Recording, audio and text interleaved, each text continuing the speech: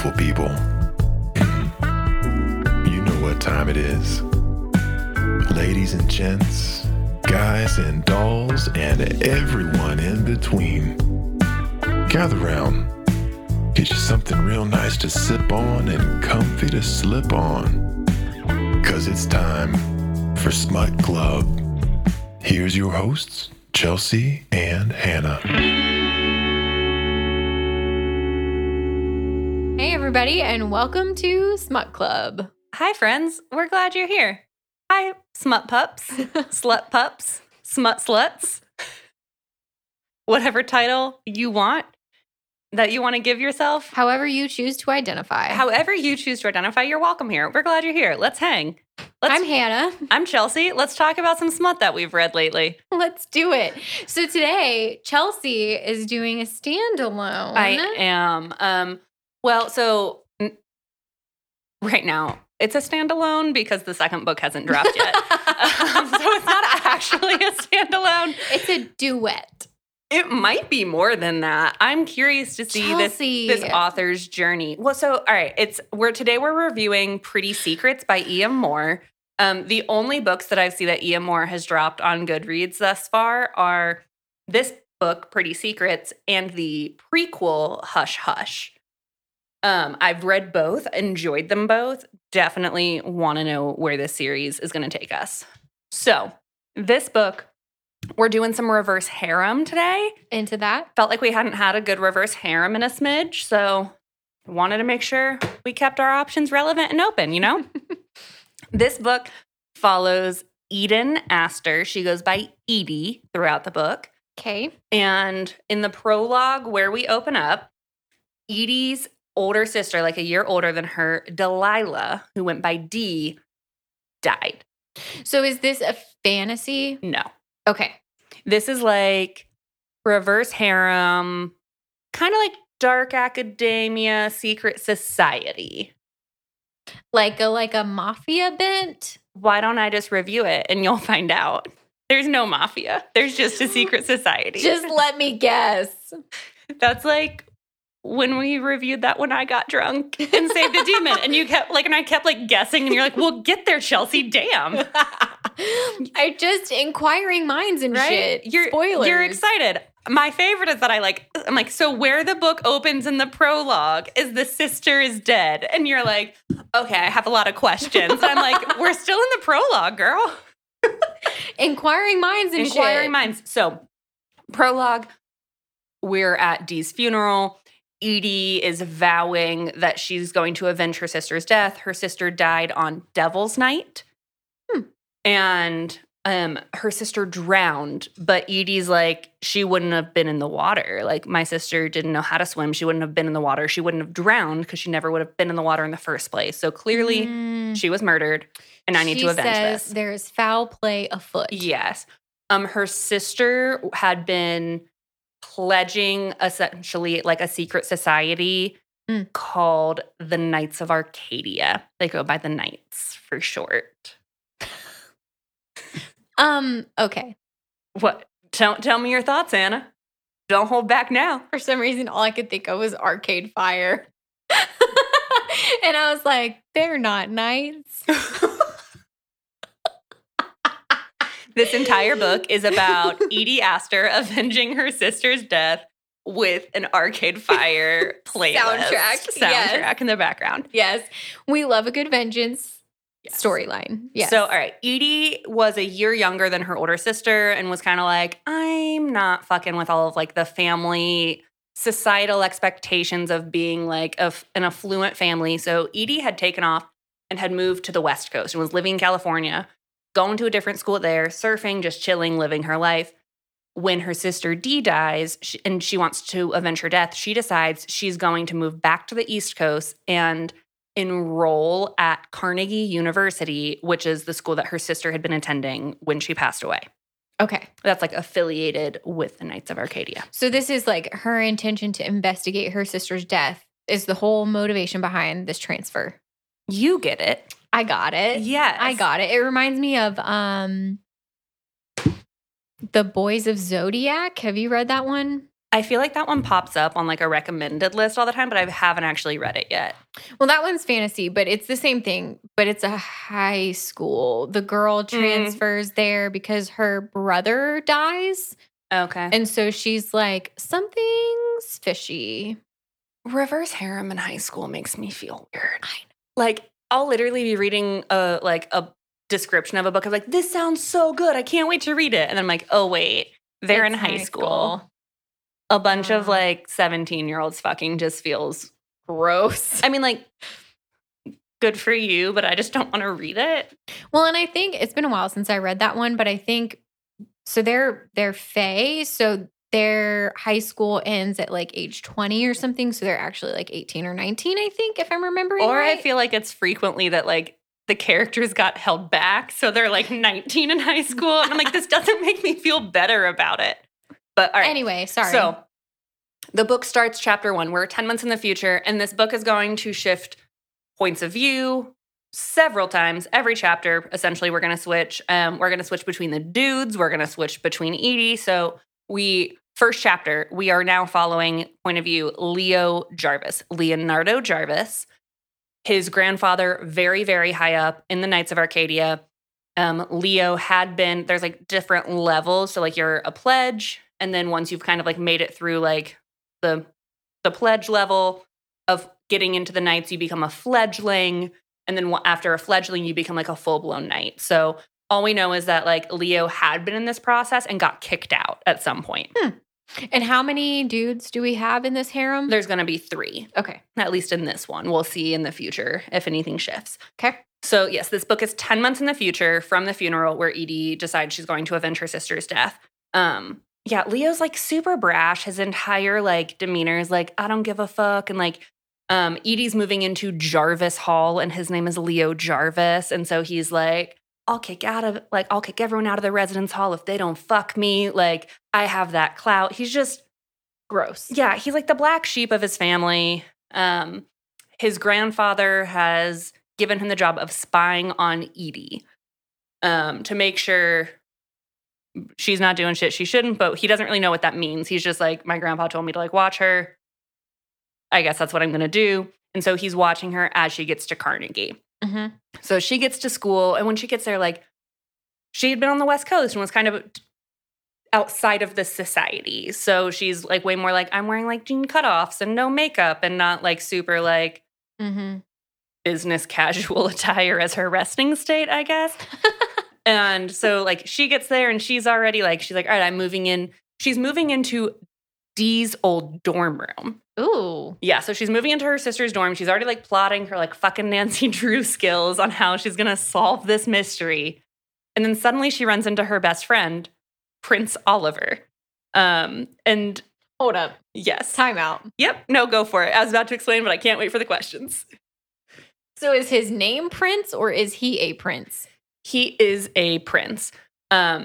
He has royal lineage over in England, and she always calls him number 5. And like later in the book, someone's like, why do you call him number 5? And she's like, because he would be 5th in line for the throne had there not been this scandal where like he's not Eligible? Yes. Okay. So he's an actual prince. So his name is Oliver. His name is Oliver. And they're besties. They're besties. They've grown up together. So how did she not know that he was there and she was going to see him? Because he's been in love with her since childhood. So how does that preclude her from knowing he's going to be there? Because he's like, oh, I'm also going to show up at the school and then attend and then protect her and keep her safe while she is hell-bent on solving this mystery. So this is like a wink-wink stalker situation. Honestly, I low-key felt that way a little bit. She like doesn't know that he was planning all of this. We're going to switch to Oliver's point of view in a second. Okay. So she runs into Oliver. Oliver's also like, oh yeah, I'm also living in this dorm room. And she's like, Jarvis Hall is a girl's dorm. And he's essentially like, I'm royalty, bitch. I can do whatever the fuck I want. And you're in this building, so I'm in this building. There's 2 of them. Yes. Great. So yes, we then switch to Oliver's point of view and perspective. Oh, also worth noting, we get we get Edie into Dee's dorm, and the roommates were all thinking they were being sweet. and they cleaned up and boxed up all of Dee's stuff. Right? Exactly. So then like Edie's pissed because the room is clean, and she's like, now like it's going to be harder to find clues and everything from like where it kind of had been. So like she's pissed because she gets there and the dorm mates had like cleaned the room and thought they were being helpful, but were not. So yeah, we switched to Oliver. As I said before, Prince Oliver. He's been in love with her since childhood. They met, I think, when they were like 9 or some shit like that. They lost their virginity to each other in high school. And then once her sister passed away, he like became very nervous and was just kind of keeping closer tabs on her, which, yes, to your point, even when I was reading it, I was like, so he stalked her. It doesn't really sound like she knew any of this was happening. And so, like, were they together when they slept together? Or was it like you're a dude, I'm a chick, we're friends, like, let's see what it's about? It was more of that. Like, they've never been in a full relationship together. Okay. I think it was more like, we grew up together, you're safe, you're hot, I'd rather lose my virginity to someone safe. I don't know. I'm creating a narrative here that the book may have told me, but I forgot, so I don't think it did. So I'm just creating this one. Noted. Yeah, so like they move in and then they're like, all right, let's take a nap. So they lay down in her bed and Edie falls asleep. And then Oliver's just sitting there kind of processing and thinking about all of this. And she's hot in there and he's been in love with her forever. So he gets super worked up and he starts masturbating in bed next to her while she's sleeping. By worked up, do you mean just wicked hard? Like, what does worked up mean? I do, Hannah. I do mean wicked hard. He got worked up. He got a log in the river. There she is. And so, like, this is all while she's sleeping. And he just, like, comes on her sheets. Which also, I gotta say, I'd be so pissed. I'd be so pissed. Like, I'm like, what the fuck? So, just as an aside, which is not relevant right now, but I did just think of it. So, I've been watching Trailer Park Boys, like rewatching it recently. Go on. Love it. And at one point, Bubbles, I don't remember the context, but Bubbles is like, oh yeah, he was feeding the geese as a way to say that somebody was masturbating. And I literally like looked at my husband and I was like, that shit's going in the podcast. And he was like, baby, you need the hand motion for that to make sense, because it's like he has his hand down low and it's like he's spreading bird feed, but from his dick. And so that's like feeding the geese. So all I can think about right now is this motherfucker is feeding the geese in her bed. He's feeding the geese. Okay, well, it's about to get, in my opinion, a little worse before it gets better. I don't know if it gets better. But it does get worse. So he comes all over her sheets and then wakes her up by fingering her. Jesus Christ. And then is like super aroused by it. He's like, oh, like if she moved her hand an inch lower, it would be in my jizz that's on her sheets. So then he's like, oh, I'm going to eat her out.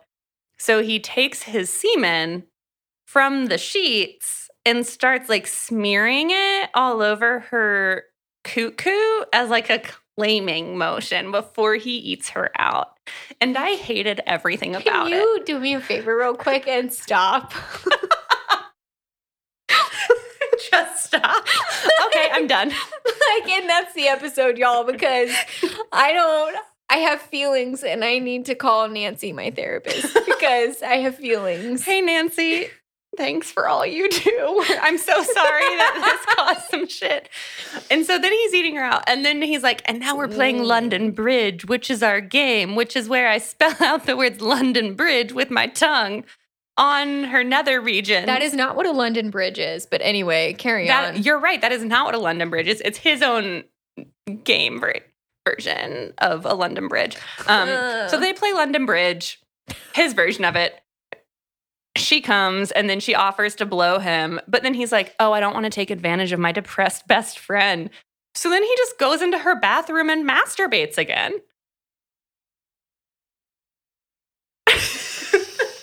So I distinctly remember about 30 seconds ago asking you to stop. What the fuck? Remember before we started this book and I looked at you and said, at some point you're going to be like, what the fuck? And you're like, that's going to be a big thing to get me to say what the fuck about a sex scene. And I'm like, Also, this is like chapter 2 or 3 of the book. So yes, he goes, he masturbates. And then they're like, hey, like they decide together they need to go shopping to get her an updated wardrobe so she can fit in at the pretentious school because she wants to pledge to become a knight. So she's like, the only way I'm going to figure out what happened to my sister is if I join this fucking secret society. So does Ollie Oxenfree, is he a member of this fucking society or is he just like... He also wants to pledge it, and because he's a prince and it's like all like powerful, affluent men. Gross. Yes. So they're essentially like, you need to fit in and like lose the black sheep vibe. So they go shopping for clothes. And then while they're out shopping, the cashier at the clothing store, her name is Holly, and Dee and Edie look pretty similar. And like, honestly, I thought they were twins. The entire time I read this book, I was like, yeah, they're twins. And then when I read the prequel afterwards, I was like, no, Delilah was like a year older, but they looked very, very similar. And so everyone knows that Dee has passed away tragically. And Holly, the cashier, like mentions like she knew Dee and was one of the last people to see her alive. Why would you mention that in casual conversation? And then she agrees to meet them for coffee so she can answer their questions because they're trying to get to the bottom of it. Okay. You seem just so over this one already. And I think we're still in chapter 3. So I'm nervous about. No, I love it because there's so much here, but also buckle in. But I also hate it. Yes. So what we find out is that Holly was hired by Dee to be part of the entertainment for Devil's Night. And Edie's like, what the fuck? Like, what do you mean my sister was like scheduling the entertainment of like scantily clad women? And like, she's like, that doesn't sound like my sister. What the hell? And then Holly had signed an NDA saying she wouldn't talk to anyone about anything. And she was never even questioned by the police about what she saw. So she was at the mansion that the Knights of Arcadia had the Devil's Night party at, was one of the last people to see Dee, and was never questioned by police. She does say that she saw Dee arguing with someone on the dock. Okay. We don't know who. And then she was like, yeah, it's so sad that she passed away. Like, I like they said she couldn't swim. And then Edie gets all pissed and she's like, yeah, she couldn't swim, but she wouldn't have been in the water because she couldn't swim. So like she didn't drown. Like something happened to her. She would not have been in the water. And then Ollie, like after this whole conversation, Ollie asks Edie if she's spoken to Keegan. Keegan is Dee's fiance, who's a senior at Carnegie University, where they all attend. But Keegan's been like MIA since Dee passed away, like wasn't even at her funeral. So it's kind of like, they're like, no, we haven't, but like things were weird. And so I don't really know. And then Edie is like, I think it was when Holly was sitting there. I don't know. There's so much that happens in this book. But like she looks at Ollie and she's like, oh, like, I'll be like, I'm a great wing woman. I'm happy to be your wing woman this year.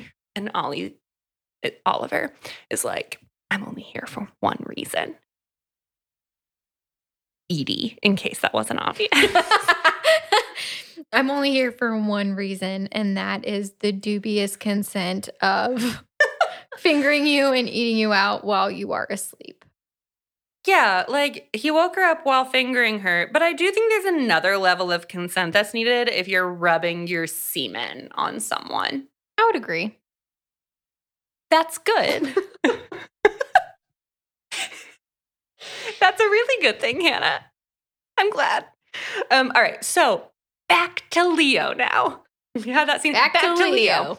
So Leo is just like, I've been following Edie and she's not a threat. She's not doing anything. And then he like sees her like out and about in her new clothing. He's like, yeah, she's just as pretentious as the rest of them. I guess what I saw when she showed up a little more casual wasn't really who she was. So his grandpa calls to check in while Leo's like just straight plowing into this redhead. Just like, good for Leo. Right? Mid-fuck, grandpa calls. Well, hold up. He answers? Yeah, because that's the sort of person Leo is. Okay. Well, so it's about to get worse again before it gets better. But it didn't get better the first time. So while they're on the phone, Grandpa tells Leo that he's going to let Edie pledge for the Knights, that her dad is a Knight and was like, I want Edie to have the chance. So she's going to get to pledge. Also, where were they in person? I don't know. At some point, like, Leo's grandpa calls him to him. He's like, yeah, sure. So I think this part, the actual conversation is in person after he was plowing into the redhead. So grandpa's like, yeah, Edie's going to get to pledge to be a Knight. And part of the reason we're letting her pledge is because there's like rumors circulating that like Dee was killed because she was a female who was pledging. And so they're like trying to like suddenly pretend like they give a shit about gender equality, even though it's this like sexist old man society. And then Grandpa is like, yeah, and another part of this, Leo, we're reinstating your fledgling status as a Knight. So you're now back in the fold of it. And then his grandpa, like, Grandpa's telling Leo, like, do whatever you need to do to, like, get to the bottom of what's going on with Edie. Like, fuck her, own her, do whatever you need. And then the redhead that Leo had been boning suddenly walks into the room and starts giving his grandpa a blowjob. Back to Edie. Okay. The look on Hannah's face is like, what the fuck is happening here? I mean, I just... Okay.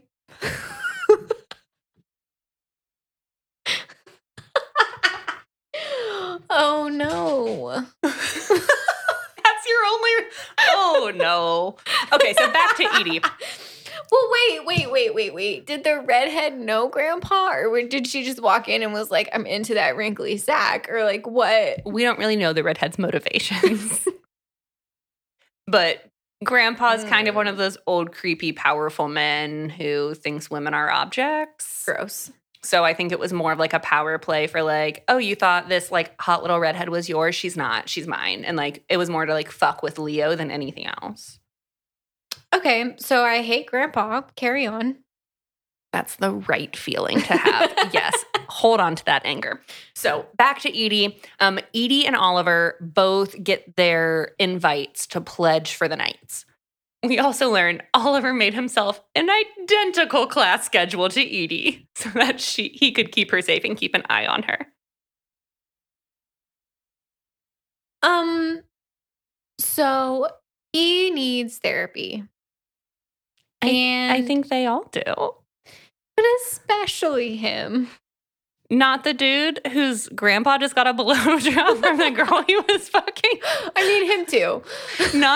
Not the girl whose sister was murdered. These are the three we know so far. I feel like if there is anyone who's potentially dangerous, it's the one who is not so mildly stalking his childhood love.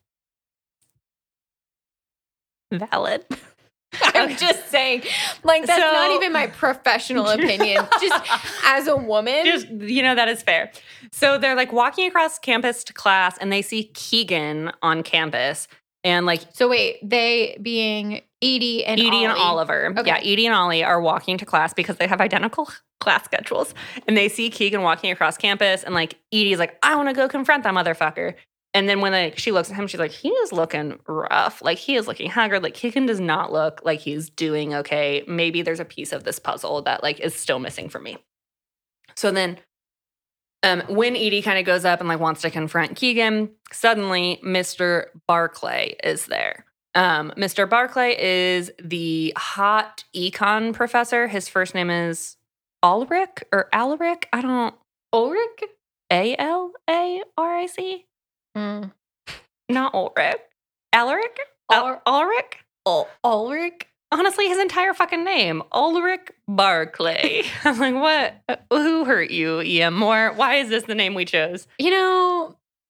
Remember in our very first episode when we talked about the name Ryder and Rich Bold or Rich Ripe and Smooth or whatever the fuck it was? Like, if there's a name that is not Rich Ripe and Smooth, it would be Alaric Barclay. It does not roll off the tongue with ease. That is a fair statement. So Mr. Barclay, Prof. Barclay, I guess, is suddenly there. The hot econ professor like intercedes and then is like, hey, Edie, can I speak with you? And then he like mentions the night's invite and like the activity at 8:00 that night. And then Edie's like, what? There's an invite or like there's an activity at H night. Like I got the invite, but I didn't see anything about like an activity. And then Edie like mentions that to Oliver and is like, yeah, he mentioned this activity. Like what? And Ollie's like, so weird, and just kind of evaded. And then Edie was like, is he like trying to sabotage my chances? Like, is Oliver trying to sabotage my chances of becoming a knight? Mm-hmm. He is. So, spoiler. Switch back to Ollie. Ollie did hide the knight's note about the event at 8 p.m. that night. But why? Because he wants to keep Edie safe and doesn't think going down this like very dark pathway of trying to avenge her sister's death is the way to do that. But yeah, so then like Oliver like goes and like confronts Barclay, and Barclay's like, listen, asshole, I hand-delivered the invite, so I know she was supposed to know it was at 8 p.m. So what happened? Do I need to tell her that you're fucking with her? So then like we're getting into those aspects. So we have like a dick measuring situation. A little bit. And so now we have met the three dudes. Okay. So Barclay's the third. Yes. You have Leo, Ollie, Barclay, but I want to call him Barkley. I'm just going to say the professor. That's fine. That's at least that nickname makes sense. Some of the nicknames you go with for books, I'm like, we don't know who that's about. The professor does make sense. In my brain, it tracks. And I could explain it sometimes, but I just choose not to. And sometimes I guess I do explain it. But regardless, the professor is correct. Makes sense. Yeah. Yes. So there's kind of this like power dynamic there. So then Edie and Oliver end up having this conversation, and she's like, don't use kid gloves with me, and like don't get in the way of my plan. Like I like uprooted my life and came here to figure this out. So like don't fuck with that. And he's like, yeah, totally. Then he's like, do you want a sip of water before we like go to this thing? Is he drugging her? He was totally going to try and drug her. And so he was going to try and do it anyway.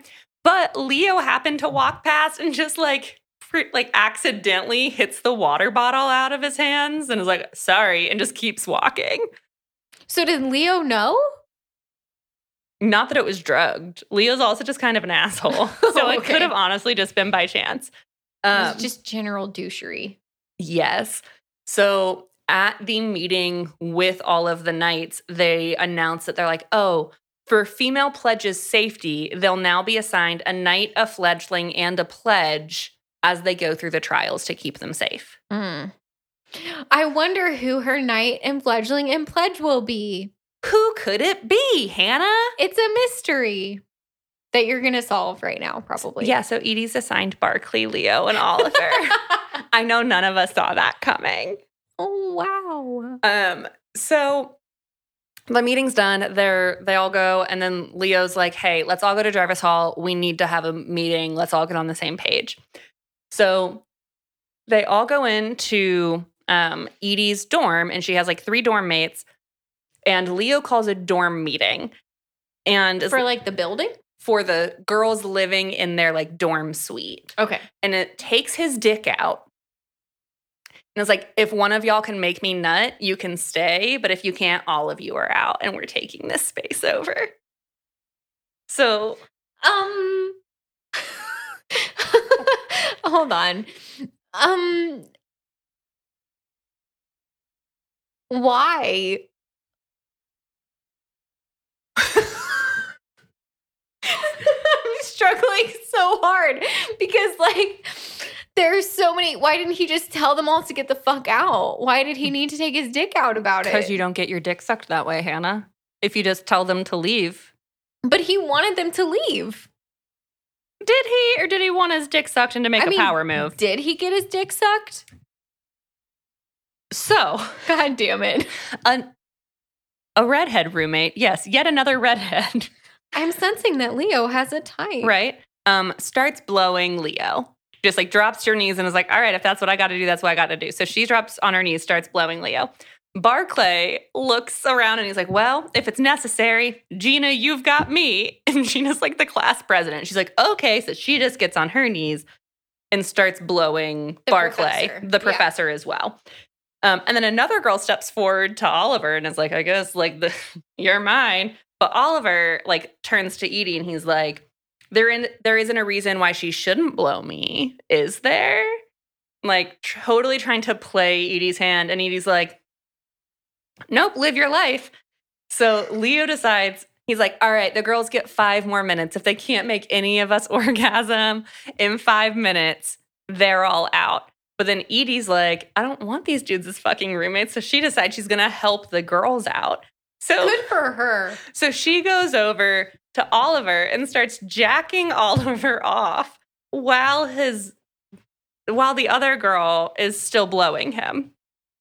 And he got like real close. And then right as like Leo calls time, Oliver comes like right afterwards. So then they're like, okay, fuck. So then the guys decide to lock Edie upstairs in her room while like they deliberate and come up with a game plan. And they kick the other girls out. And then all of the dudes are like trying to come up with a game plan. And then they overhear Edie masturbating upstairs in her room because she's doing it loudly. Okay. In the morning, they unlock Edie's room. And then she picks the lock on Leo's door. I don't know. Doesn't matter. All I have written is, in the morning, they unlock Edie's room. She picks lock on Leo's door. Sexual tension moment. Like nothing happens between Leo and Edie, but there's just this like budding chemistry between them. Right, because she watched him get blown and then he heard her masturbate. You get it. You get all of this book. I almost don't even need to review it. So then the whole gang is like, we're going to meet at a coffee shop to like game plan. And then the barista at the coffee shop like looks at Edie and is like, oh, are you Dee's twin? Like was like, I knew your sister. Like another one? Yeah, it's like very clearly like knows who Edie is. And then as they're leaving, the barista like tries to grab Edie to talk to her. Pisses Leo right the fuck off. So Leo knocks him down to the ground. And it's a boy barista. Yes, a boy barista recognizes. A baristo. I'm sorry. If it's a girl, Phoebe. If it's a boy, Phoebo. Yes, you get it. So the male barista sees Edie and then like is like, oh, like I knew your sister, and then tries to grab her as she's leaving because he wants to talk to her, and it pisses Leo off. So Leo knocks the barista on the ground and then takes his dick out, planning on peeing on the dude to make an example out of him. So I am sensing that Leo has some anger issues. Yes, and that you know how toddlers tend to have a fascination with their penises. Leo never moved past that. Why is his first move to just whip his dick out? That's the first move every time. I think a lot of dudes would want to have that as their first move if but it were they more. Don't. They have impulse control. Okay, so the problem is really Leo's lack of impulse control. I don't know what the problem is, but there's definitely problems. And we will learn a little bit more about why Leo is the way Leo is. I don't think I want to. That's fair. So then like Edie intervenes and is like, you aren't going to piss on this dude. So she tries to intervene. Leo throws her over his shoulder. She bites him. Then an admin comes and breaks it up and is like, drags Edie and is like, you need to come with me to the admin office. We need to figure this out. And so they're at the admin office, and then suddenly there's a bag over her head, and she's grabbed and thrown in a car. Welcome to the trials. It's the first trial as a pledge to make it into the Knights of Arcadia. Okay. What? None of us saw that coming. I'm floored. Right? Hey there, smut puppies. We'll get you right back to the show in just a moment. But first, do you like us? Maybe even love us? Because we sure love you. And if you do love us, don't tease us. Tell us in those ratings and reviews wherever you're listening right now.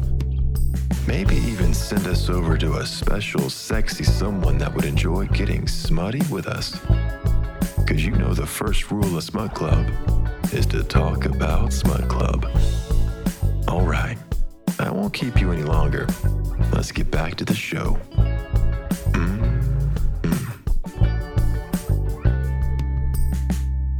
Switch to Oliver. Oliver's the first one to realize that Edie's gone. So we do have to thank his stalkerish ways for something at some level. But has he not already planted a tracker on her person? Because if he was a good stalker, he would have had a tracker on her person. No, but Leo does in the future. Noted. Yeah. So he realizes Edie's gone. All of the guys meet back at Jarvis Hall and they're like, fuck, what do we do? This is part of the trials. Like, we clearly need to go get her back. Leo hadn't realized that, like, the admin who came and grabbed her was... Sorry, Hannah, that was my foot. I just reached out. I just moved my foot. Hannah got this look on her face. I did not realize my foot was then touching her bare foot. We had an awkward moment of eye contact. I straight up thought that was Brandon. I could tell. Also, Ooh. Brandon's my dog, not my husband. I know this book seems to have some, like, fetishy things, and I just want to be very clear that, like, my husband was not under the table, nor was my dog, trying to get to Hannah's feet. So there's that. Yes.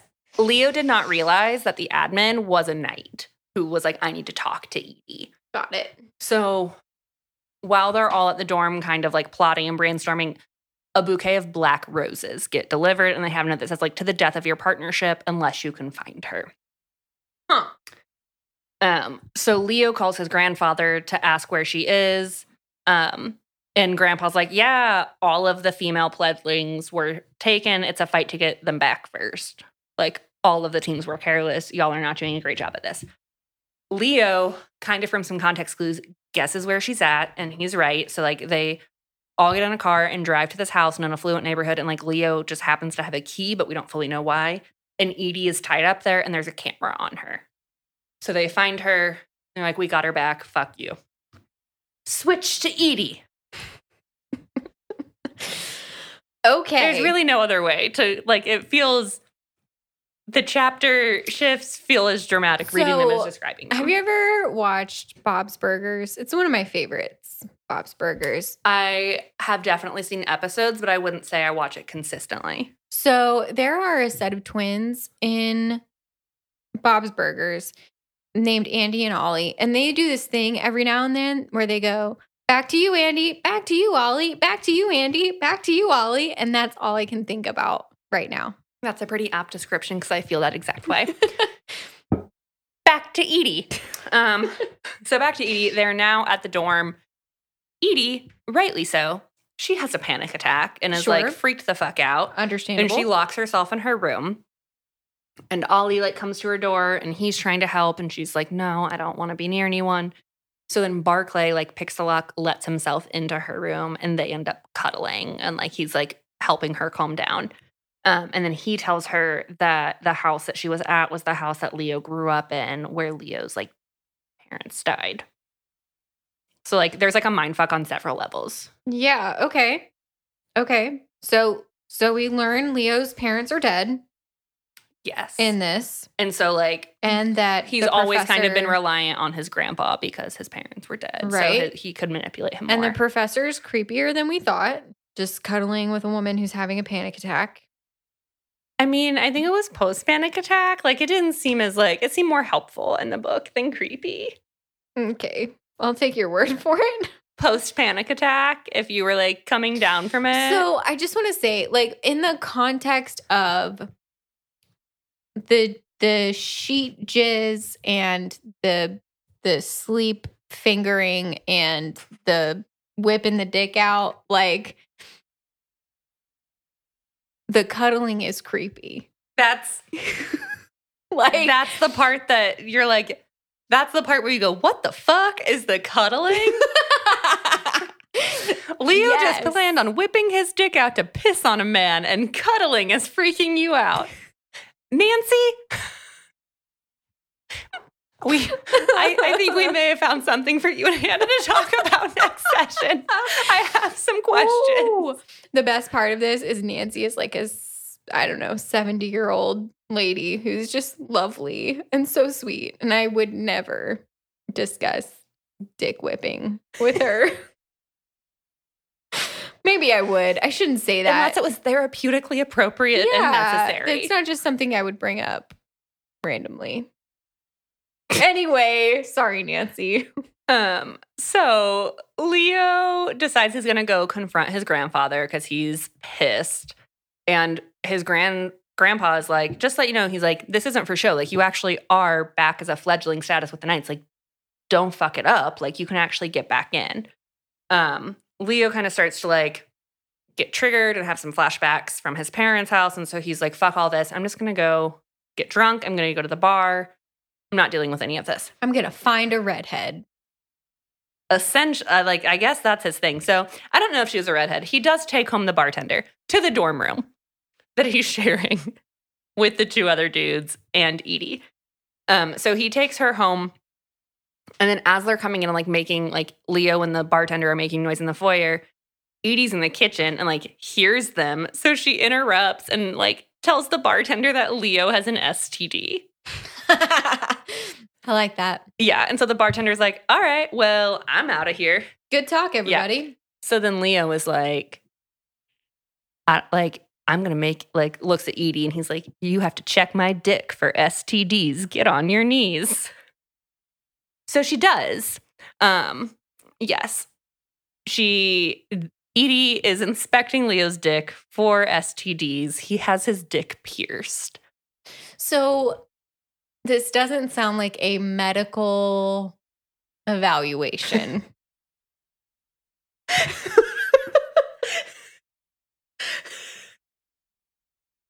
You mean the college student who just cock-blocked him?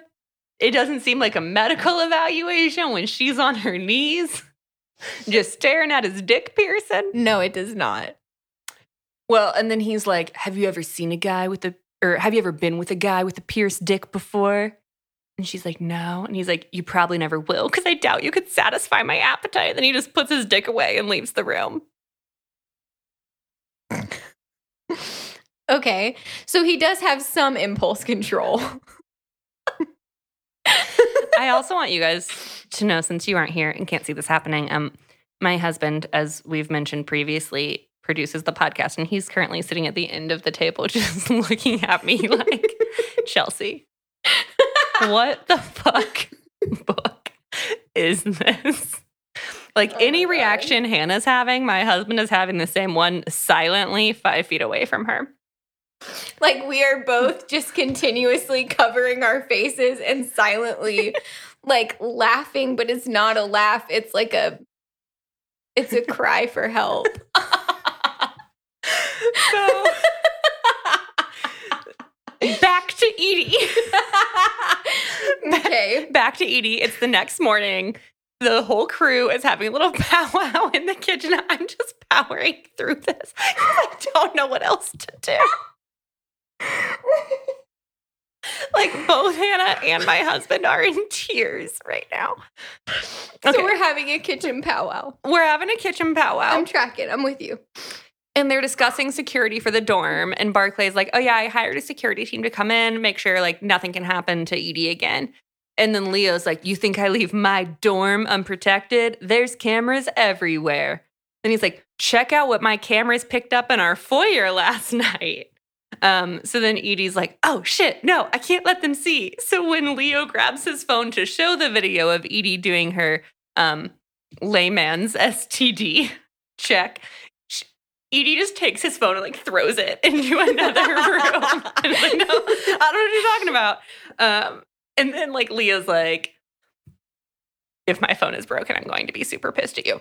So as they are then walking to class, Ollie and Edie are walking together. The dudes have all decided, like, at no point will Edie be left alone. Oh my God, is it a buddy system? Buddy system. We love a good buddy system. Buddy!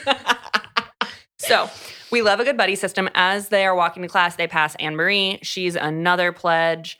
And she's just a bitch.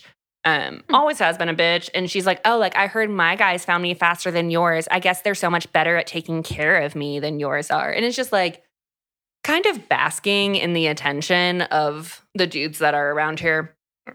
And they're like, all right, fuck her. We don't care. But Edie notices like Ollie is being weird. So then Ollie like pulls her into the stairwell and is like, pushes her against the wall and is like grinding up on her. And he's like, you like bad boys, don't you? And then Edie's like, oh shit, he saw more of the footage than I realized. And then I can't even do it. I'm afraid. Just No. say it. Honestly, it's not even bad. It's just all as everything is. I believe our air just kicked on and now my dog. Brandon is pissed about whatever is about to happen. That is what's happening. And/or he's really excited. Brandon is really, he just wants to be invited to the party, man. He just wants to be near you. He's invited to every party. He's precious. Right? But I wouldn't say either of my pets are known for their great boundaries. Mm. Yeah. And I will also say that's not on them at all. I have not made them have great boundaries, so I can't be upset with the lack of them. Well, no. And earlier today, Craig tried to get up on my shoulder and was all up on me. Craig is a cat. I just figured Important clarification. if y'all haven't listened That to is any also not previous my husband. episodes- My husband's name is Vance. My dog is Brandon, and my cat is Craig. Craig was all up on me trying to get on my shoulder, and it was one of the best moments that I've had in a long time. And so the lack of boundaries sometimes is not bad. Yeah, Craig fancies himself a pirate's life. He wants to be the little parrot just perching on your shoulder. And he can be. It's the fucking best. He can be. Yes. So he's not in this scene though. In this scene, Oliver is like pushed Edie against the wall and he's like, you like bad boys, don't you? And she realized like, she's like, oh, he saw the footage. He's trying to like assert his dominance. And like, and Oliver's kind of like, he's a taker, but I'm a giver. I know how much you like clip play, which I'm also like, I don't think I'd ever heard the term clip play before because I just thought that's just what normal, Yeah. you know, like I was like, yeah. like to me, I'm like, that's not being like, oh, I know how much you like blood play or breath play Right. or anything like that. I'm Right. like, clip play just. For anyone who has a clit, I feel like they're into clit play. I haven't met anyone with the clit who's not into clit play. I just think, Yeah. I'm like, cool. You like having someone's hand down your pants. But Right. I don't think I've ever been like, hey, honey, I really need more clit play. Because that's just not things people say unless you are disgraced British royalty in this book. Or really bad at it. Oh, I was giving people more credit. Oh, that makes me sad. Yeah, so he like, I know how much you love clit play. And then like Ollie like brings Edie to orgasm in the stairwell. Well, good for him and Yeah. her, I guess. Right? And then he's like, the next time you want to feel good, like come to me instead. And then Edie's kind of like, are you mad about the video? And he's like, I'm not mad. I just want you to see what's right in front of you. Like, it's always been you. So like, he's getting more assertive and like actually telling her how he feels. Mm-hmm. Honestly, probably just because there's other people that he now views as a threat that he didn't before. Right. So there's a sense of urgency around. Yes. Right. So now it's time for the next trial. Oh, no. We are still in Edie's perspective, still in Edie's point of view. When they get to the Knights building, Keegan is standing out front. And Keegan sees who Edie's partnered with. And he's like, what the fuck? Get as far away as you can from Leo. You can't trust him. Like, if they partnered you with him, they want you to fail. Like, you need to protect yourself. Don't trust anyone. So Keegan is like saying all this to Edie. And then Leo's like, shut the fuck up, and just like beats Keegan up, which seems to be, you know, essentially his MO. They then blindfold Edie to lead like Edie and Oliver to like take them to the next trial. Mm-hmm. And they all get on a bus Okay. to be driven to where this trial is happening. So, like, all of the people who are in the trials are on the bus? And their teammates. Okay. Yes. So like, well, like Barclay's a full-fledged knight. Because he's on Edie's team, he's on the bus as well. Gotcha. And so she's being led onto the bus and thinks like, oh, it's Barclay because he's like nicer and quieter and like I can't really hear anything. And then realizes like it's actually Leo who is leading her onto the bus.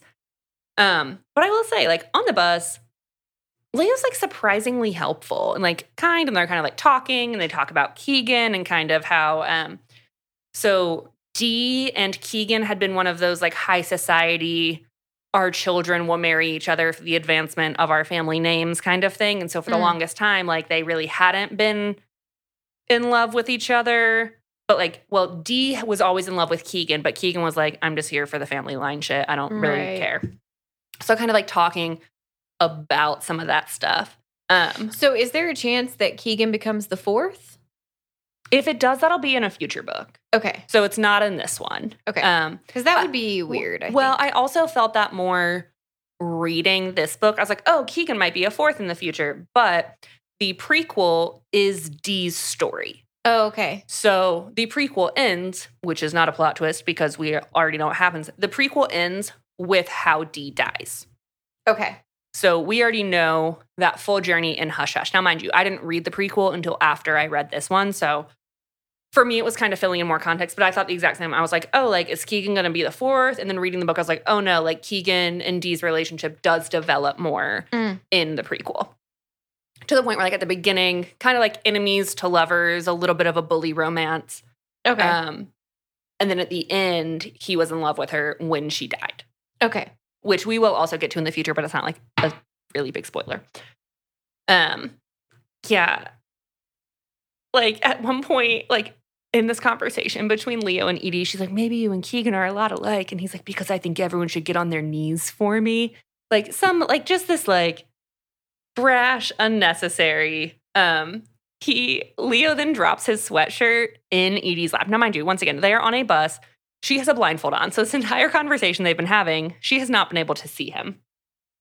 And Leo drops his sweatshirt in her lap. And then he's like, this way people can't see when I check how wet you are. So he starts fingering her. She starts getting super into it. So to be clear, people still know.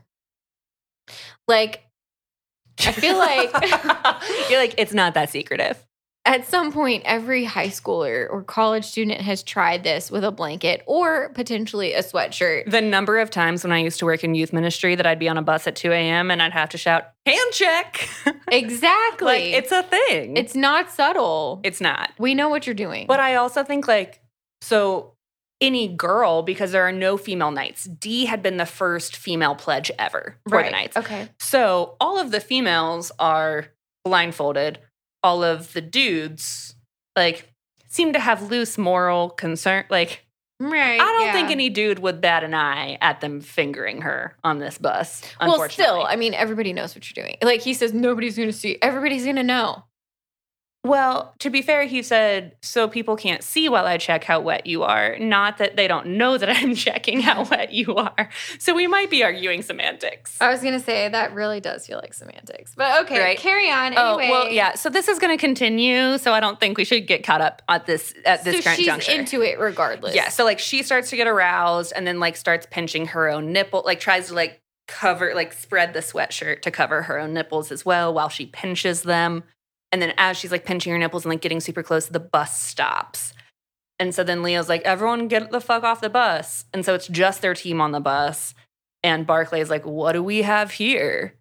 And Leo's like, a soaking wet female. And then Oliver is like, my girl loves someone to go down on her when she's this worked up. So then they're like, okay, leave the blindfold on.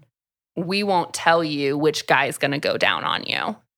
So all three dudes are standing there on the bus while one of them eats her out on the bus bench, but we don't know who's eating her out. Okay. But they tell her to moan all of their names just to cover their bases. Okay. At this point, I feel like you're done with the questioning. You're just like, okay, what next? Okay, that too? Okay. And well, now? I mean, okay.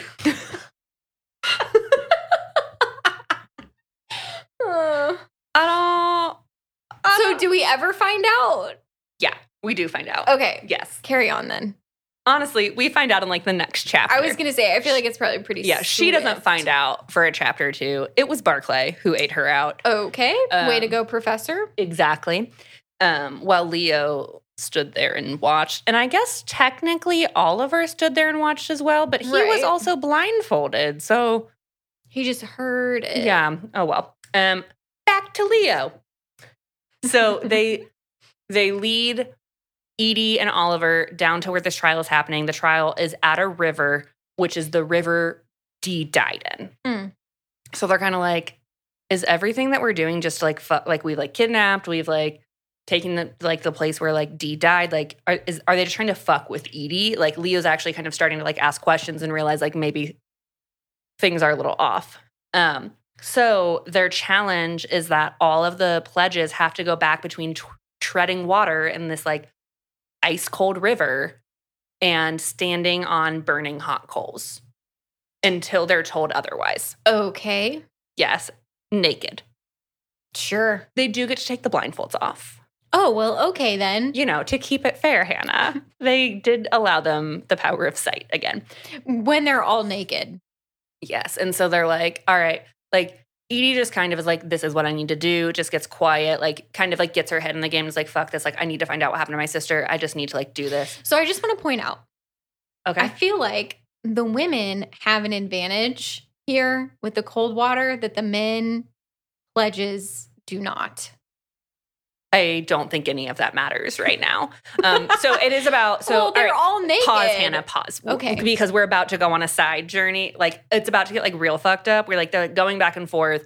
They're clearly struggling. They're going from this like ice cold river to standing Right. on these coals. And then they hop in the water. And then suddenly like some blonde hair starts to float closer to Edie. And she's like, what the fuck? And she like, it touches her and like turns over. And it was a model head doll with blonde hair that someone had written Delilah Astor across the forehead. Oh, Yes. So then like Edie very justifiably like starts screaming and losing her shit. yeah. And that's where that scene ends. Okay. And that's all from Leo's perspective? Yes. Okay. Yes. Okay. And now we're actually switching to Barclay's perspective. Okay. Yes. So they're now back on the bus. Edie and Oliver are sitting next to each other together.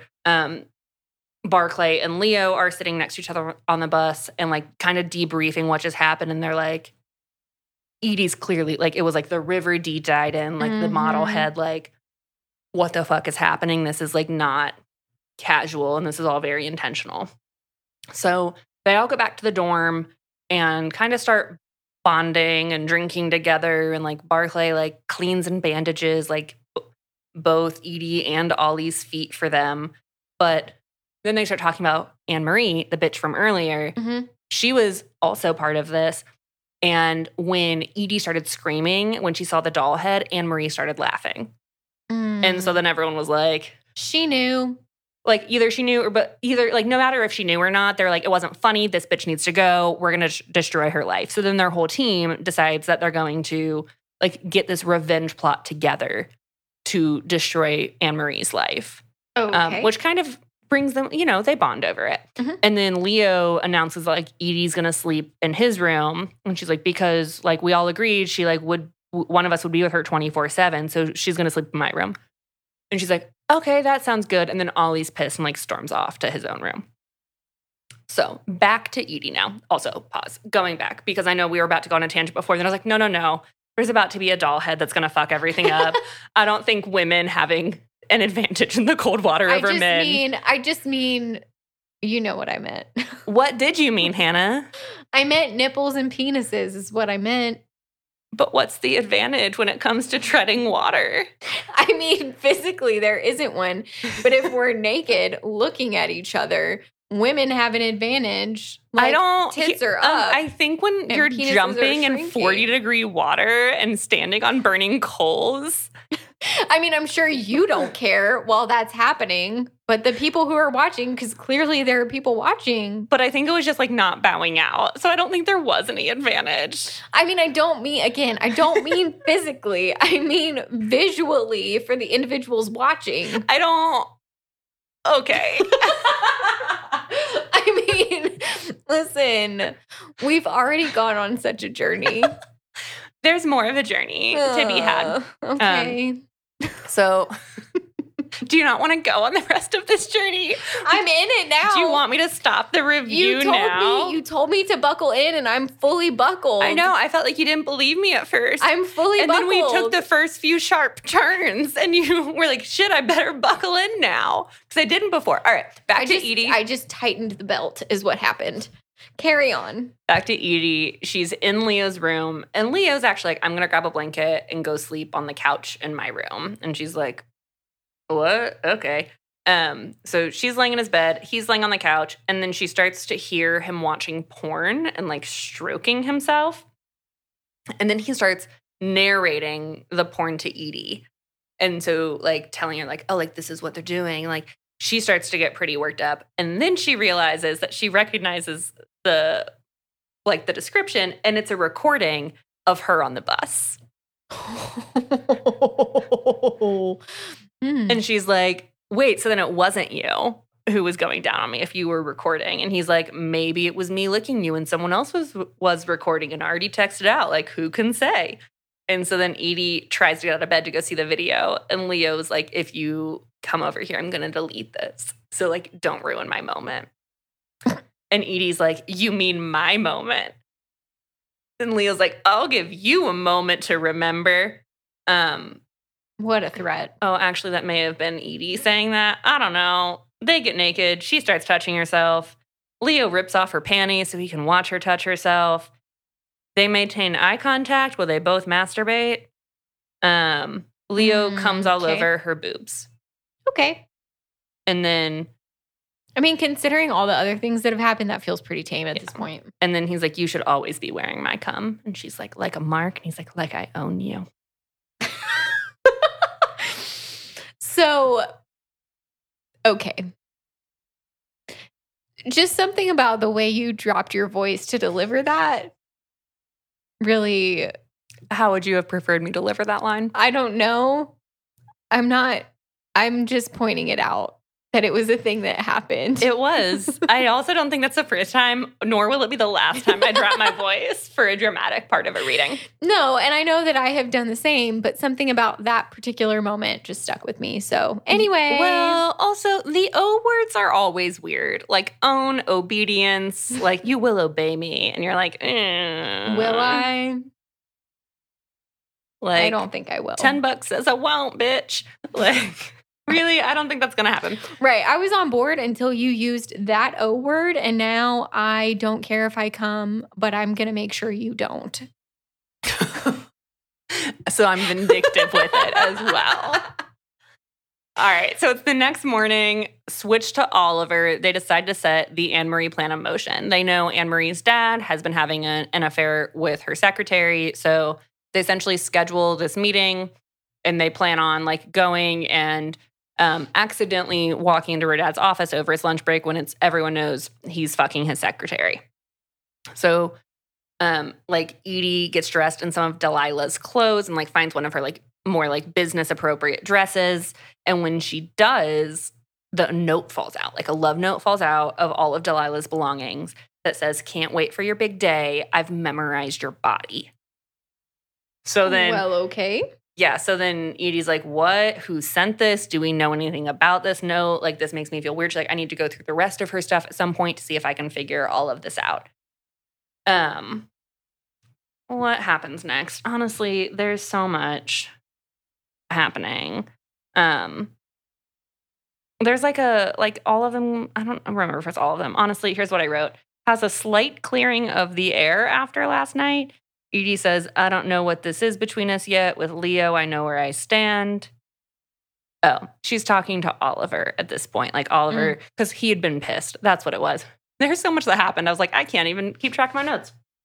Yes, because Leo had announced that like she was staying in his room and Oliver got pissed. Right. So like clear the air. Then she's like, listen, like I think for Edie, it's that Leo feels easier than like fucking up a lifelong friendship with Oliver. So it's like, I don't want this to go sideways. And I don't know what this is with you yet, but with Leo, I know where I stand. So it seems like she doesn't even really like Leo. She's like attracted to him and can tolerate him, but she doesn't have like an attachment to him at this point.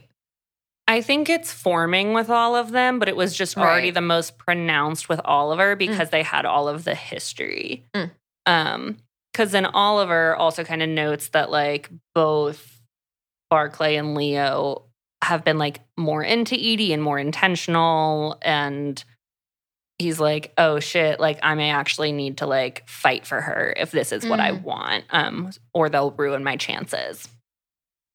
So yeah, but I can't remember if I said that. We'd switched to Oliver. I don't know. We're back to Edie now. They're together. Doesn't matter. So Edie and Oliver go to Anne-Marie's dad's office. They have the camera in hand. They plan to start recording since he normally bones his secretary at lunch. When they accidentally, when they get there, Anne-Marie's dad's office door is already cracked and it's not closed. And like, what is this about? And then when they look in, they find Anne-Marie boning Franklin Jarvis. Grandpa Jarvis, Leo's grandpa. Anne-Marie is boning Leo's grandpa in her father's office. And then in the corner, her father's just standing there watching. The look on your face says you hate everything about this. Okay. Yeah, so they're like, yep, this is not what we said. They're like, we're out of here. This is not what I signed up for. I just thought I was going to ruin her life by releasing video footage of her dad boning his secretary. I didn't think I'd watch her bone Leo's grandpa while her dad stood in the corner and watched. Although I feel like that would equally ruin her life. I agree. Yeah, I'm like, that's not better. I mean, like the grandpa boning, I feel like could go one way or another, really. But the dad in the room, it just puts it like on another level. Like we're done here. Well, so then they like take off and escape through the elevators, but they're like, they gasped when they saw it. And like there was like the sound that was heard. So as they get off the elevators, a random dude walks up and is like, were you just up on that floor? Like, no, what are you talking about? The dude who's questioning them is Vincent Jarvis, Leo's douchey cousin. And he kind of cuts off the office or like their exit and is like asking like, were you just up at like Kennedy's office? And they're like, no, Who's Kennedy? Yeah. So then Leo intercedes and is like, oh no, they're with me. And so they all just like are able to leave and they make it to the car. And then Barclay's sitting in the back with Edie. And then Edie is like, we all need to talk. But like, he's like, or she wants to like tell them what's happening, but she's also like, well, Barclay's a knight and Leo's a fledgling. So like, can I trust them? Yeah. Really? Can we trust them with this? Cause this isn't like typical stuff. Then Edie, it's not typical. It's not typical to walk into a room and find a schoolmate fucking your other schoolmate's grandpa while her dad watches. That is not typical. You're correct. I would also like to note, I don't think it makes it better, but I don't think Leo was a schoolmate anymore. I think he graduated. It doesn't make it better. Yeah, so he's just there. You're like, Chelsea, that makes it worse. Fuck you. Yeah, because he's just hanging around in the dorm whipping his dick out. His name's on the hall. It's Jarvis Hall. He's Leo Jarvis, I guess. Oh, well then it's kosher. I know. It's maybe totally I didn't fine. clarify that enough before to say that makes it okay to do things like pee on people. Happy Passover, everybody. I hope this episode drops nowhere near April and everyone has no idea what the fuck you were referring to. I'm like, okay. I'm so sorry. Anyway, so they don't know if they can trust them. And then Edie's like, take us to some place the Knights would never go so that we can like maybe have a conversation about this. So Leo takes them to a go-kart place. Naturally. Right? And he's like, you know where the Knights are too highbrow for? Go-karts. And they have great food there. So that's where he takes them. Good for Leo. Yes. But then like Edie's super hesitant to tell the guys anything because she's like, I don't know if we can trust them. So then Barclay's like a secret for a secret and has Leo record him taking a video saying like, I went down on a student and that he lied to the Knights about why he wanted to return to Carnegie University. So we start to like learn like Barclay has some layers underneath and like there's some things, but like we don't know any of that backstory. So then Edie and Ollie tell them what they saw, i.e. Anne-Marie fucking Grandpa Jarvis. Mm-hmm.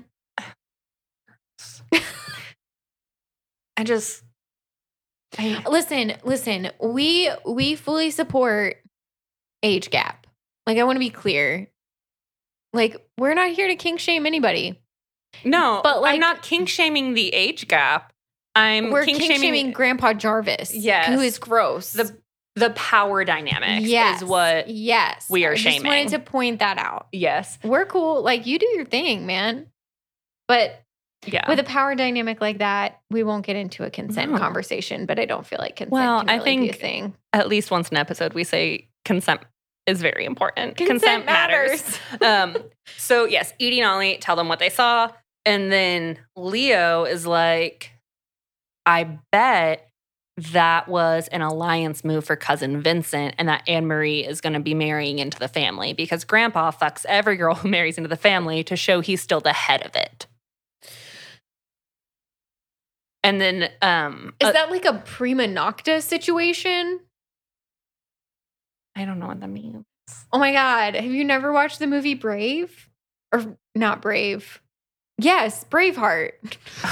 Brave and Braveheart are going to be real different movies. Different. It's Braveheart was the one I was thinking of. I'm not going to lie. I probably haven't seen Braveheart in 20 years. Okay. So in Braveheart, kind of the whole point behind it is that the king has the power to deflower any woman on her wedding night as claiming rights of prima nocta or whatever. And so in Braveheart, the one guy's like, the king is not going to rape my wife. So they get married in secret and then people find out and his wife dies and then he goes around killing people. But the point is, that's what this sounds like. It's like a prima nocta situation. Like if you're going to marry into the family, you have to fuck the king.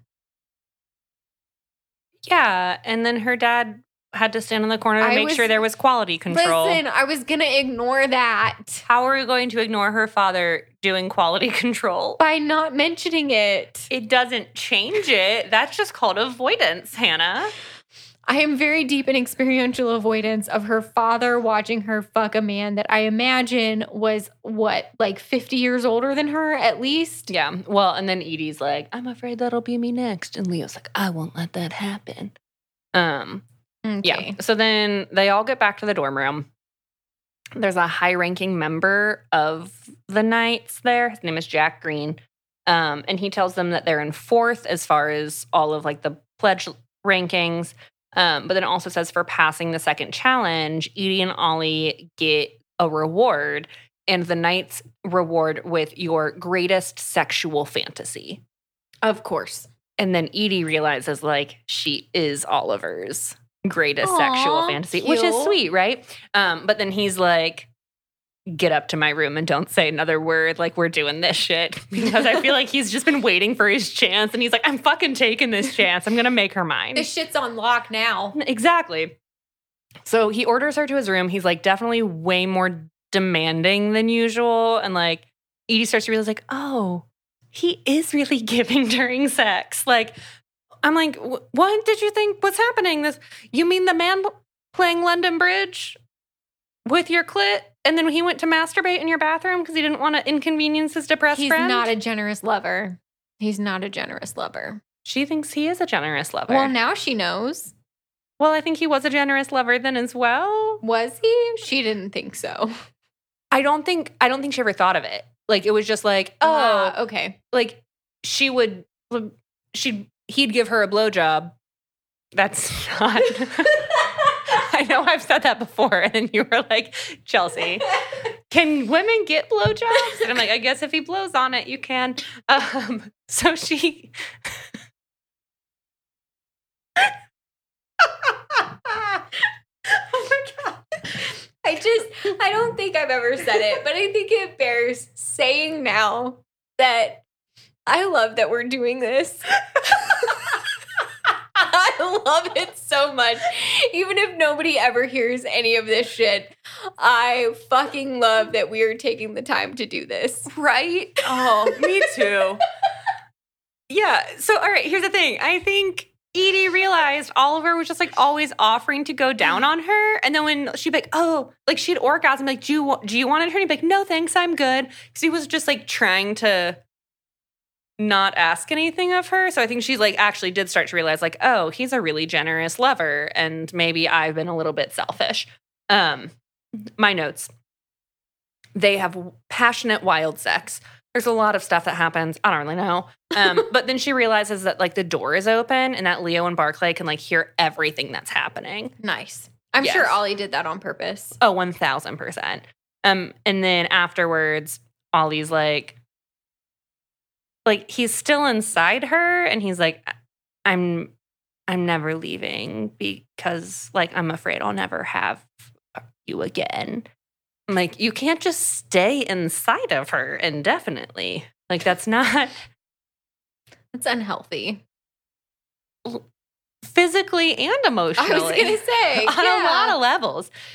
So then Edie kisses him and is like, oh, maybe like our relationship is shifting. Okay.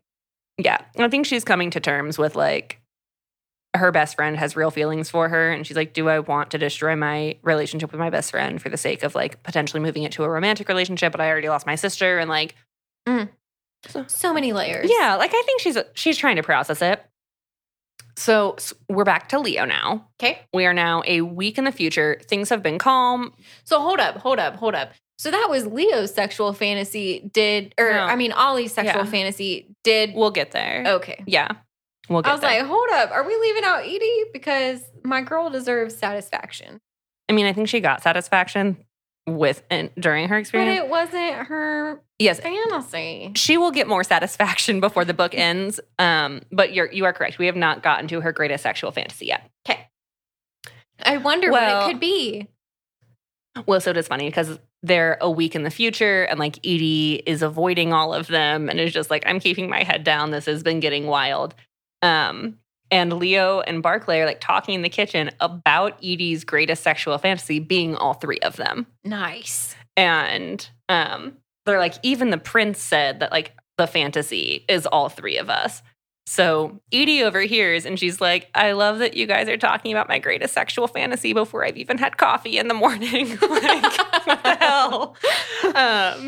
And she's like, that's not what I want. And so then like Leo and Barclay kind of like, my notes say, make her a sex sandwich, trying to get her to admit it. So like Leo starts like pushing in behind her and Barclay pushes in on her front. And then like Leo spreads her ass cheeks to make a nook for himself. And then they're like, what's your greatest fantasy? Yeah. So like that happens. And then they like mention Oliver and like the three of them. And she's like, well, Oliver left last night. And like, wait, what? And she's like, yeah, like he said he needed some space and he left last night. So like it like completely destroys the mood, kills the vibe. She goes to her room. And then Leo was like, oh, I'm going to go talk to Edie. And then when he gets outside her door, he hears her like leaving a voicemail for Oliver, being like, hey, Oliver, like call me. I want to talk. And so then Leo's like, you need to figure out what the hell you want, girl. Like, you need to figure it out, which I respect. Yeah. So switch to Barclay again. And he's walking to class and suddenly he hears like Edie shouting behind him. And she's like, did Leo not mention that like you're supposed to be walking me to class? So I'm not alone. And he's like, fuck, no, he didn't. I'm sorry. So they're walking. And like he asks Edie if like her parents are happy that she's at Carnegie University. And she's like, they're not, but I had to step up. Like D was all dad had. And he's like, no, like I'm sure you wouldn't think that. And like she cuts him off and she's like, you don't know anything. Like don't Stop helping yeah, me. like don't tell me about my family dynamics. And Barclay's like, well, you're not the only one who's been through shit. And like they're like starting to get in this fight about like clearly there's underlying stuff there. And then a random female student is like, Ulrich, or whatever his name is, because we don't know how to pronounce it. And so he's like, oh, fuck, this girl's a crush on me. She can't take a hint. So he like goes to turn to Edie to be like, don't leave me alone with her. But Edie's already bounced. And this girl is like, oh, like, I can't wait for everything you're going to teach us in class today. Wink, wink. Yeah. And he's like, my name's Professor Barclay to you, is like really trying to set this boundary with her, and she can't take a hint. So he goes and gets to his classroom, but then is like, where did Edie go? We're supposed to be keeping eyes on her. I can't ensure that she's safe. So he sits down at his desk and is like, I'll pull up her schedule on like the admin portal for the college that he has access to as a professor. So he sits down at his desk to do so. Edie is under his desk, Of course she is. fondling his cock. Of course she is. The look on my husband's face. He's both laughing and nodding along, which is my favorite part. Yeah, so she's fondling his cock under the desk, and like they're like trying to stay quiet. So then Barclay's like, pop quiz, everybody. Yeah, he does have a pop quiz. Well, and he he's sure like- does. And he's like, hope you did your reading last night because y'all are teaching the class today. So the first like super brown noser in the class he calls up, and they like start lecturing and teaching. And then Barclay's like, no, you guys try again. Go home and read the book. We're ending class early. You're all terrible. Yes. So my exact notes say, decided to end class, finish blowjob, doesn't lock door, strips Edie on his desk. She gets head too. Good for her. Right. But then when they go to leave, Leo is outside of like the classroom door, and he is pissed. And he's like, oh, you'll fuck everyone but me, to Edie. And Edie's like, just because I'm attracted to you doesn't give you the right to talk to me like that. Like, Damn straight. no, sir. And Leo gets super pissed and like storms off. And then what happens? I don't know, Chelsea. Neither do I. Don't fucking figure it out, dude. I'm all the way in now. I don't know. Edie and Barclay talk after they both performed fellatio on each other. It's not. It's not. Never mind. It's not.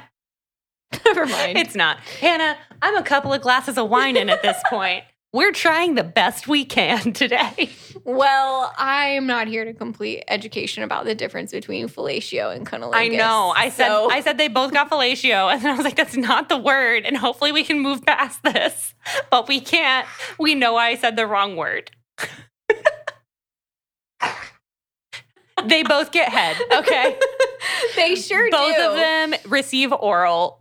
Is there. We Yes, don't need to and then they discuss it later.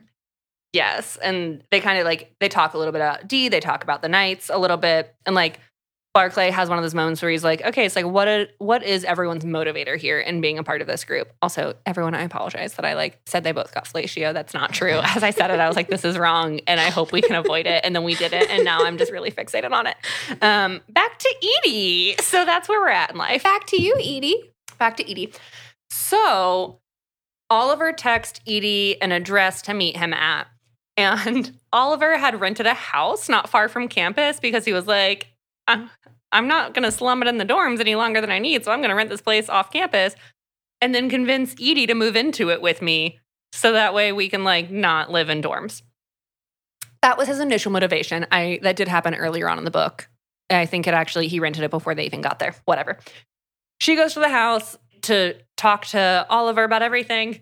When she gets there, Oliver has kidnapped Keegan. Of course he has. Yes. He Because kidnapped. he's a crazy stalker. Yeah, he just wants Edie to have everything she wants in life. Is something wrong with that, Hannah? Yes. People should not have everything that they want. They shouldn't. But sometimes you just might find you Get what you need. I'm so sorry. I do feel like we're both multiple glasses of wine in, and in my mind, that was an excellent harmony. And when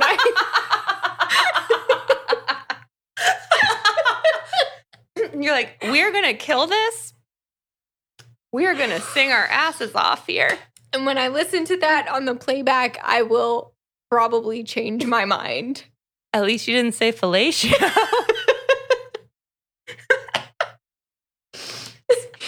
So we are doing great today. Yes. Oliver has kidnapped Keegan. They start interrogating him. We find out Keegan really did love Delilah. I know I kind of gave that spoiler earlier. He did love Delilah, and he keeps warning Edie to leave. And he's like, you aren't safe. You need to leave. Talk to your dad. You need to leave. And then tells Edie that Dee had a stalker. And this, not Oliver, had a stalker who was the one who sent her that card that was like, I've memorized your body. And the card that said I'd memorize your body was delivered with flowers that were wrapped in not just like normal cellophane or something that flowers would normally come in. It was wrapped in a gossip magazine that featured pictures of Dee in a bikini from a family vacation. Yes. Ooh.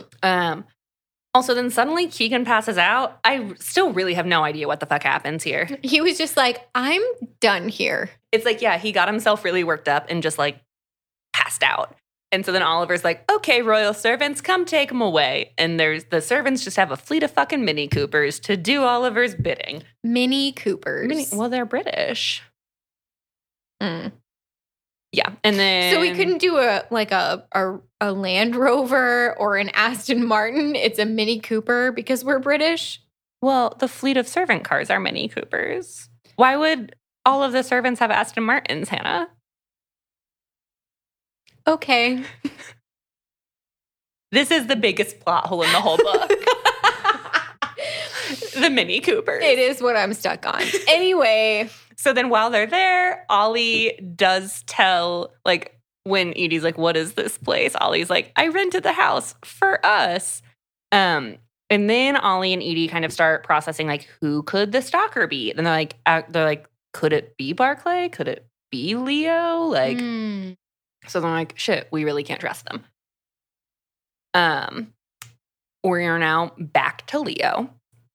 And the team has been called to like the Knight's building or the Knight's house for another trial. When they get to the door, there's like a fledgling outside who's like, no, pledges only Edie and Oliver are allowed to go inside for this one. Like Barclay and Leo have to stay out. And Leo. Sounds sus. Right. Well, and Leo and Barclay are like, nope.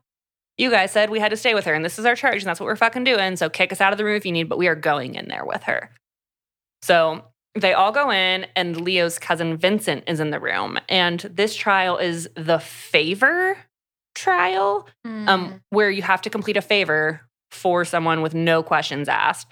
And Edie and Oliver are told that they have to get the paternity test for this random woman within 24 hours. Just Edie and Oliver. The others can't help. Barclay gets super mad and loses his shit and like punches a wall, but like no one really understands why. Okay. We don't know those details. And then they're like, all right, let's all go back to the dorm and like plan together. And then they're like, well, we have to do it alone. And they're like, we can all plan together. You just have to implement it alone. So switch to Oliver. They're putting the plan into motion at this point. The plan is to go to the OBGYN's office, and Edie is going to pretend to have accidentally left a tampon in for over a week and having toxic shock syndrome.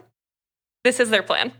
That she was outside crying in pain. Oliver was just passing as a good Samaritan, brings her into this clinic, asking them for help. So then while the nurses are helping Edie, Oliver's like, because people, like, while he's not in line for the throne, he's recognizable enough that, like, people know him as royalty. Okay. And so he's like, oh, like, is there someplace I can, like, hide? So, like, paparazzi won't see that I brought a woman in because, like, that would not go well for me. Like, oh, my gosh, of course. They, like, let him hide in the records room. Naturally. So he, like, takes a picture of the file. They have obviously been successful. And then she's, like, they just, like, kind of run out. It's a very unresolved situation. And then as they're driving back, they're holding hands. And Edie's just like, everything's just like been so wild. And like, I just want to like feel like myself. So they fuck in the driver's seat. In the driver's seat. Yeah, they fuck in the driver's seat. That's exactly what my notes said. Okay. Yeah. While the car is in motion, or are they parked? No, they pull over, Hannah. They're That's safe drivers. responsible. Yeah. And I don't think this was a Mini Cooper. I think that's only for the servants. There was more legroom in the actual vehicle. Well, that's good. Yes. My glasses were starting to hurt my face, so I took them off, but I can't really see without them. So now I'm questioning my life choices, but I already took them off. Do you want me to read you your notes? No, I don't. That'll be like when you were like, I'm going to say the word woof for you because you can't pronounce it. And that didn't get us very far. So this is just where we're at in life. But then like while they're boning, like I guess before Oliver's sexual fantasy and since his sexual fantasy, they've never kissed. They've only ever kissed during that like sex scene where it was his sexual fantasy. Okay. So then like she's kind of like kissing up his neck and his body, and like Oliver's really creating this narrative in his head that like if she kisses me on the mouth, that means like our relationship is progressing. Okay. Yeah, he's like, we're turning a corner in our relationship if we kiss on the mouth. I mean, does she? Yeah. They do kiss on the mouth, but that also like wasn't a conversation they were having during That was sex. just in his head. That was just like in his head. He's like, this'll be the difference. This is the moment. Yes. So they meet. Switch back to Edie now. Switch Okay. perspectives. They go to meet up with Vincent. They give him the paternity test. And then he like sees the results and he's like, you guys did really well. I'll let the elders know that you did really well. And then like Vincent looks at Leo and says, you need to check in with Gramps. And Edie's kind of like, what does he need to check in with his grandpa about? Because I thought he didn't like his grandpa. What's going on? And like kind of gets a little suspicious. And so she asks Leo about it and is like, what's that about? And Leo's like, bold to ask when you have your own secrets. I saw a Mini Cooper dropping off a very stunned Keegan back to his dorm. So like, don't come at me asking for secrets when you clearly have your own. Then Edie's like, well, I have unfinished business with Keegan. Then Leo and Barclay are both like, well, like what? Because they're like jealous assholes, even though like nothing is really defined. Everyone's just like having that like slightly possessive thing. And they're like what? Like I thought like you guys hated each other. And then Edie's like, no, it actually turns out like my sister's relationship with him had changed. And like there's more to the story. And I have more details I want to get from him. And like then Leo pushes back and is like, I don't believe it. And then Edie's like, you wouldn't understand. And Leo just like gets quiet and walks off. Like doesn't say a fucking word, just like leaves. Like there's like building argument where she's like, you wouldn't understand. I lost my sister. Fuck you. And he just like gets quiet and leaves. And you're like, oh, are you okay, Leo? I don't think so. I don't think he is, because Barclay then tells Edie that Leo was the one who found his dad. Oh, So, like, man. It's kind of like if anyone gets it, it probably is Leo. Mm. Yeah. So Edie feels super shitty, goes to her room, tells him not to follow. She just wants some time for herself. She goes through all of Dee's boxes and then is like, I need to talk to my dad about all of this. I need answers. He hasn't been taking my phone calls. He hasn't been taking my texts. Like, I need to know what happened. So she decides she's going to go confront her dad and then takes off without telling anyone. Of course she does. So, yeah, Leo's gone. And then because she wanted to be alone, both Barclay and Oliver, like, went to bed. And so she just kind of, like, sneaks out, turns off the alarm, turns it back on when she's gone, and then goes to her dad's house, or her parents' house, rather.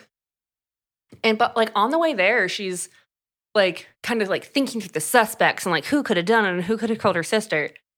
And, like, her parents have not been questioning the same people or any people, and they've just been sad. And so then, like, on this drive, Edie's like, maybe my dad doesn't suspect anyone because it actually was an accident.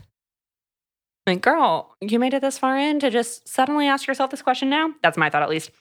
But then, like, she's kind of out of it because she's kind of processing through this. And then, like, a car honks behind her and they flash their lights. And she's like, oh, I was only going like 30 and a 50. So she speeds up. Like, they stay right on her ass. And she's like, shit, I'm being followed. So, like, she swerves and turns off and manages to lose them. And, like, we're never actually sure if she was being followed. Okay. She gets to her parents' house. It's very late. She confronts her dad and is like, Dad, like, why have you been avoiding my text? And, like, tells him, like, I want to talk to you about Dee. I want to talk about the Knights. I want to talk about the stalker. Like, I heard Dee was fighting on the deck with someone the night she died. Like, do you even know who that was? And her dad's, like, not giving her any answers. Then suddenly the door behind Edie, like, opens and closes. And her dad like sees it happen and like grabs her wrist from across the table and is like, be strong. I can't help you. And Oh, dear. yes. So a cloaked elder, so she can't see who it is, but a cloaked knight greets Edie's dad, but she like recognizes it, but like can't quite place the voice. She's like, it sounds kind of familiar. And then the voice is like, Eden asked her, do you accept the will of the knights? And then like her dad begs, like, don't hurt her. And then they put a bag over her head again. Mm-hmm. But this time, like her eyes get really heavy and she passes out and she goes to sleep. Drugged in some way. Yep. Then We have got to be close to the end at this point. We are Oh my very God. close to the end. Oh my God. She wakes up swinging upside down over a body of water. We've done that before. Remember Roxy? Never mind. From Den of Vipers. She also woke up swinging upside down from a meat hook. Anyway. This one wasn't a meat hook. This one was a boat hook. Oh, okay. Yes. And there's a ton of robed knights under where she is hanging, and she sees Leo is there as well. Uh-oh. And then she realizes they're on a dock and that it's like a rope and pulley to bring boats out of the water that she's hanging upside down over. Okay. But she's also like, she can tell just from the way her body's feeling, knowing how cold the water is. She's like, if I hit the water, I'm going to like go into shock and like I won't be able to swim. Mm-hmm. And so she starts having a panic attack. And someone's like, what the fuck is happening to her? And they're like, panic attack, right? Like, yeah. So she's just like hanging upside down from a boat hook, having a panic attack. That's not ideal. No. Then another voice is like, bring him out. And they've got Ollie as well. Oh, no. Right? Sweet Ollie. Sweet stalker Ollie. Sweet stalker Ollie. Then he sees her hanging and is like super pissed and is like screaming, like, get her the fuck down. And they do not care. Another They voice. are unmoved. They are very unmoved. Another voice is in like, she looks so much like her sister, ass and all. So like everyone's just kind of like objectifying her as she's hanging there. She cries for help. She's like, Leo, help me. Leo, help me. Leo doesn't answer. Leo doesn't respond. And everyone's like, oh, did she think he was on her side? Like, does she not know he's on our side and all of this? Ugh. And so then she's like, well, I guess I have to fend for myself and I can't trust anyone. So she just like shuts down, gets quiet, is like, I'm going to hang here, just kind of like goes into like survival mode. And then they even say, they're like, you've been hanging here for hours and the water below you is so cold, like you'll seize and you'll die just like your sister did. Nice. And then someone else says, she got it easier than her sister, but I have to admit, they both make pretty little dead girls. Lovely. And then the rope drops her in and she's like, feels her body seize and she's like, nothing I can do about it. Night's won. At least I'll get to see Dee again soon. End of book. Okay.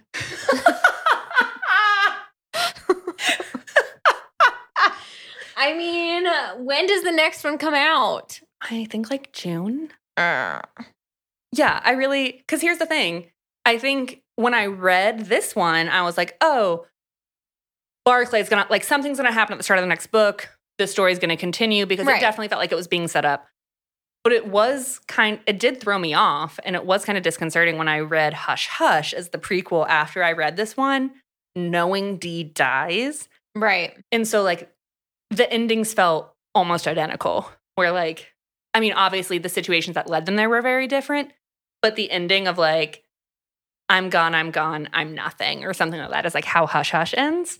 So I was like, and the series is, like, the Pretty Little Dead Girl series. So I'm like, oh, is she going to make it? Or are they just going to kill every girl? I'm like, no, that doesn't make great books. No one wants to read when the love interest dies every book. Right. Well, and I wonder too if maybe the opening of the next book is like, I don't know, something like saving her is Leo's thing to become a full Right. knight or something. Like maybe something is going to happen. Well, I doubt Leo saving her would help him become a full knight because the knights did kill her sister. Right. But like, Well, maybe that's the whole thing. They don't really want him to become a knight. So Yeah. they're like, this is your task is to save this girl that's definitely dead. right? And like, because Leo and Ollie are both there. We don't know if Barclay was there and like that final scene. He's not Mhm. mentioned in that capacity. So like, he could have been a hooded person who didn't do anything, but like, there is a chance all three of them are there.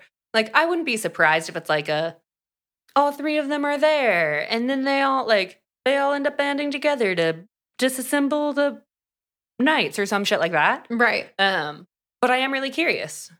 I don't know where it's going to go because she's definitely not afraid to go there. You know what I mean? Right. Well, I guess we're going to find out in June, hopefully. Yeah. And I am also curious what happens with Keegan because it doesn't feel like his character is done yet. Yeah. But I still don't understand why he randomly passed out. He just got emotionally worked up and passed out. So here's the question that I have that is burning. Okay. How many Mini Coopers do you rate this book? So I'm going to have to clarify that question because there's a wide variety of Mini Coopers. There's the OG. All right. So fun fact. Do you remember the movie, The Italian Job? Yeah. So The Italian Job, the OG Mini Cooper. Don't look at my husband like this. What the fuck? I'm sorry. It was like a commiserating. Is she really going on this tangent? That is the look y'all just gave. I needed to share the moment with someone. Okay, so fun fact. Jesus Christ. The original Mini Cooper that Charlize Theron drives at the beginning of Italian Job, they had to specially outfit for her because it's not made for normal sized people. So I'm trying so hard not to look at Vance. You're allowed to look at Vance. It was just a commiserating look where I'm okay, it would have been commiserating. You're such an asshole. I love you, but you're such an asshole. But no, there's the newer Mini Coopers. There's the 4-door series. So I have questions. Okay. I need to know which Mini Cooper. Okay, we're going to go with 4-door because I feel like if we're transporting unconscious individuals, then we would need a 4-door. Yes, for the sake of accessibility, that is the easiest for sure. Yeah. If we're going with a 4-door Mini Cooper, I'm going to give it 3 out of 6 Mini Coopers. Okay. Because E.M. Moore isn't afraid to fully send it on a book, but I'm also super fucking intrigued. Because I read the book and was oh shit, I need to know what happens, and was pissed when I realized the sequel wasn't out yet. And I think from that vantage point, yes, it is very over the top in a lot of ways. In a lot of ways, let's be completely honest, we're what the hell is even happening here? But it was intriguing enough that you wanted to keep reading it. Okay. And that you wanted to know what happened. It was intriguing enough that I finished this one. And then I was oh, the only other book that she has out is the prequel. Done. And I picked up the prequel and read it. Okay. I can get on board with that. So for that, we're going to have 3 out of 6 4-door Mini Coopers. Okay. Yes. Okay. Any other questions about the book? No. I think it really is one of those weird ones where I'm none of the dudes are great. There's not nah. Mm-mm. I'm okay, so Leo is a brash asshole who's not afraid to piss on people. Barclay clearly has secrets and is older and we don't fully know, so we can't fully trust him. And Oliver has no boundaries and is low-key a stalker. Yeah. But I'm rooting for all of them. But I don't like any of them. Okay. Girl, you know how this tension goes in some of these books. I do. Yeah, where you're oh, this is not great, but I can't look away. Yeah. Well, and we can be rooting for them and hoping that there is some character development eventually in the series where we will like them.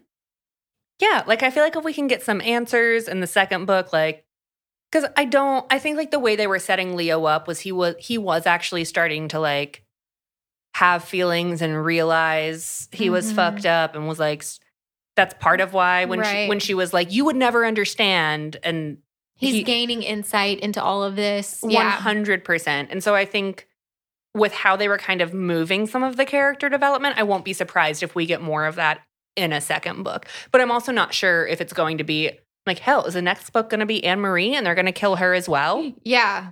Yeah. Because I'm I could see it going that way. That's the only other female that was prominently discussed. Yeah. Right. So I'm I could see it going that way. Or I'm also like, is this going to be a duet? Is this going to be a trilogy? Is this going to be a quartet? Honestly, I don't think my heart has it in it for a quartet of this. Duet would be preferred. I feel like with a trilogy, there's always one book that's not as strong. Yeah. Yeah. Maybe I would two agree. books that I aren't would as agree. strong. I guess we're going to find out. Yeah. So stay tuned, I guess. Future Chelsea and future Hannah will review whatever the next book in the Pretty Little Dead Girls series is. Yeah. Future Hannah's going to need a lot of notice before the next book is reviewed. Yeah. I'll just get another box of wine. I was going to say, future Hannah's going to need to pregame that because what the fuck? But I also feel like future Hannah's probably going to read this book anyway. Probably am. Yeah.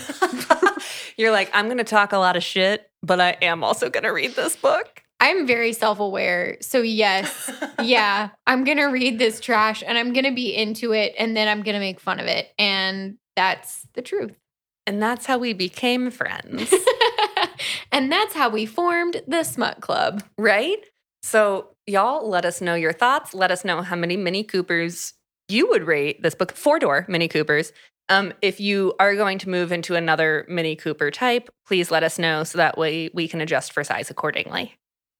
That's what she said. And on that note, we love you guys. We hope you have a great night. Bye, y'all. Bye.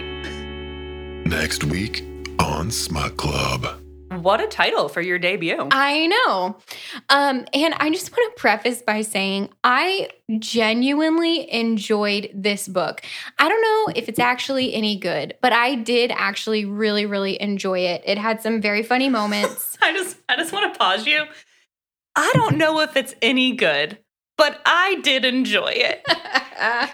I mean, we'll get to the actual review critique Beauty is later. in the eye of the beholder. Yeah, I enjoyed it. I read this book while I was on vacation, which is relevant because I don't normally drink very much.